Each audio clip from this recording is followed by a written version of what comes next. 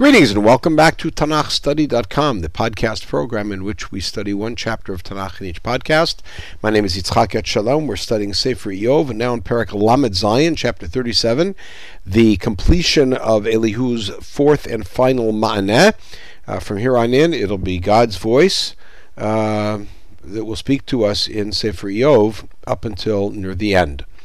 If we recall, in the previous podcast, we were in the middle of the song that people sing about God's greatness, specifically about the rain. So we're going to move into storm mode here. Af lezot yecharad libi. Even for this, meaning the storm that was mentioned in the previous pasuk, and Yagid alav re'o, the thunder, tells us that God is there. Even the thunder frightens me. My heart jumps out of its place. I'm scared from it. So how much more so God? Shim'u shamoa berogez kolo. And this can be played several ways. Hear berogez kolo, meaning either hear the anger in his voice, meaning the voice of the thunder, or berogez, meaning trembling. When you hear it, you tremble. Vehege mipiv yetzei, and the words, the sounds that come from his mouth, that's the thunder. Tachat kol hashamayim yishrehu, and he makes the light now dwell under all the heavens. You've seen a lightning storm, how the lightning seems to shoot from one end of the sky to the other. V'oro al konfil ta'aretz, the light goes for all circles, all corners of the land. Acharav yish'ag kol, so after the lightning comes the thunder, so after that light, then he roars with a voice, he being the thunder, or he being God making the thunder roar. Yar'em b'kol ge'ono, it thunders with his proud and loud voice. V'lo yakvem ki yishama kolo, but man can still not follow in the footsteps and figure out where it's coming from, even though he hears the voice. So another wondrous thing, this very powerful voice, this huge lightning storm that he sees, and yet he can't figure out where it all comes from. He can't see where it comes from. Yar'em el bekolo niflaot, and when God thunders wondrously, oseg dolot v'lo neda, he does all of these wondrous things, and we don't know, meaning we don't know where it's coming from. We don't know, we can't see the source. And now he moves on to something else. Kila sheleg, yomar heve aretz. He tells the snow to come to the land. V'geshem matar, use two words for rain. V'geshem mitrot uzo, and he tells the rain, the matar, to come down with power on the land. He directs the snow. He directs the rain to fall. Biyad kol adam yachtom, ladad kol anshe ma'asehu. He puts his seal on everybody, meaning with this action, when he frightens them, he puts his seal on everybody so that everyone knows his deeds. Now that can go two ways. Ladad kol anshe ma'asehu, simple read is that everyone will know these are God's deeds. However, it can also be on the particularistic, that every man should know his own deeds, and this is part of the frightening man into listening. Vatavo chayav mo'arv, even animals go and hide in some private place when the thunder comes. Uv'monoteha tishkon, and the animals dwell in their caves, in their lairs. Min hacheder tavo sufa. Now, this can be read, the simple read of it is that in the heavenly storehouse comes the storm. It comes from there. Umimizarim kara. So Rashi says Mizarim is the name of a heavenly storehouse of cold. So that's where God sends the cold. Or it could be that the animals go and hide inside their lairs, and even from there the storm can come, and it can become very cold in there. They can't escape God. Minishmat el yitain karach. Now think about ice. Ice comes from God's breath, as it were. V'rochav mayim b'mutzak. And here you have a lot of water, and suddenly it's solidified as ice. Another wonder. Af beri yatriach av.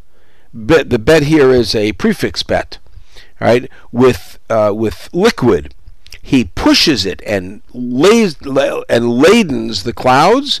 Yafitz anan oro, and then the cloud spreads his light. In other words, it covers it up, and you don't see it. And then mesibot, meaning turning in circles. Mitapech betach pulotav, with God's wisdom and God's plans, the the clouds turn around for their action. Kol asher yitzavem al pnei tevel ha'aretz, wherever God commands them. And all over through the world, the clouds are turning in this way and that way. Im l'shevet, im la'artzo, meaning he sends them to his earth. Im l'shevet, it could be for punishment. Again, rain as flooding and storming. Im l'chesed, or it could be l'chesed, for kindness, for compassion, for rain, for food. Yam tziehu. God will use the rain either way. Ha'azina zot Iyov. And now he turns to Iyov. Listen to this, Iyov. Amod v'hitponei niflotel. Stand up and think about all the greatness of God. Now remember, this is all coming to respond to Iyov's claim that God is unjust and that God has been treating me badly.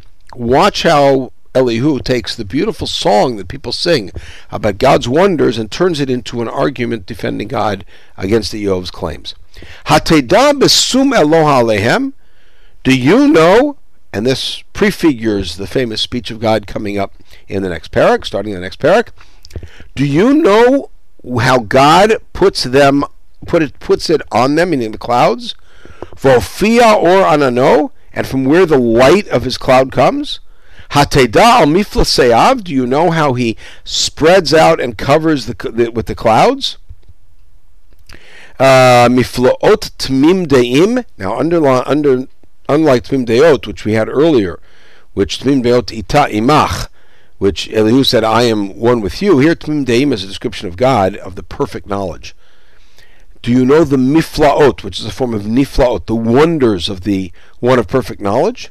Asher b'gadecha chamim b'ashkit eretz midarom. Think about this. It's a cold day, you put on a lot of clothes, and suddenly your clothes are hot on you, when suddenly there's a quietness coming from the south. The image here is that the cold, stormy weather comes from the north, and the warming and comforting wind comes from the south. So it's cold, you put on a lot of clothes, and then somehow your clothes are too hot for you, because the gentle wind comes from the south. Tarkia imoli shchakim, can you go all the way up to the heavens? Chazakim kirim utzak, that looks solid, like a mirror, like a solid mirror to us. Hodienu mano malo. So if so, tell me what we should say to him. Lona rochmene choshech. Wouldn't we set up our judgment against the sky when it's dark? Or does it mean Lona rochmene choshech, not as a rhetorical question, but as a statement? We couldn't set it up because we ourselves are in the dark. We don't know. Which is ultimately the conclusion here. Hayisupar lo ki adaber. Hayisupar here seems to mean will the clouds disperse? Ki adaber. When I speak, will the clouds disperse? Imamar ish ki yivula. And if I speak, will the clouds then be covered up again? Or man speaks? But God speaks, and that's what happens. V'ata lo ra'u or bahir hu b'shchakim. So those who didn't see the bright light which is in the heavens, v'ruach havra b'tataharem. You don't see light because there's clouds. The light is clear up in the heavens, but we don't see it because there's clouds. And then a wind comes and it purifies it. It cleans it out like a perfectly clear day, and you see the heavens. And now we had the Darom earlier warming us. Mitzafon zahav ye'eteh. The gold comes from the north. The notion here is that the storm comes from the north, and we see the lightning, which looks like gold. Al eloah norahod. And this is covering up, as it were, God's glory. Shaddai lo mitzanuhu sagi koach. We were not able to find God, the one of the great power. Umishpat v'rov tzedakah lo ya'aneh. And nonetheless, his justice and his righteousness and great justice, he does not afflict. He is just. But again, it's all beyond us. Lachen yireuhu anashim, and notice how he's playing with the yireh, which is a constant trope in this song about not seeing God, seeing the lightning, seeing the power, and yet not seeing God. Lachen yireuhu anashim. That's why people fear him.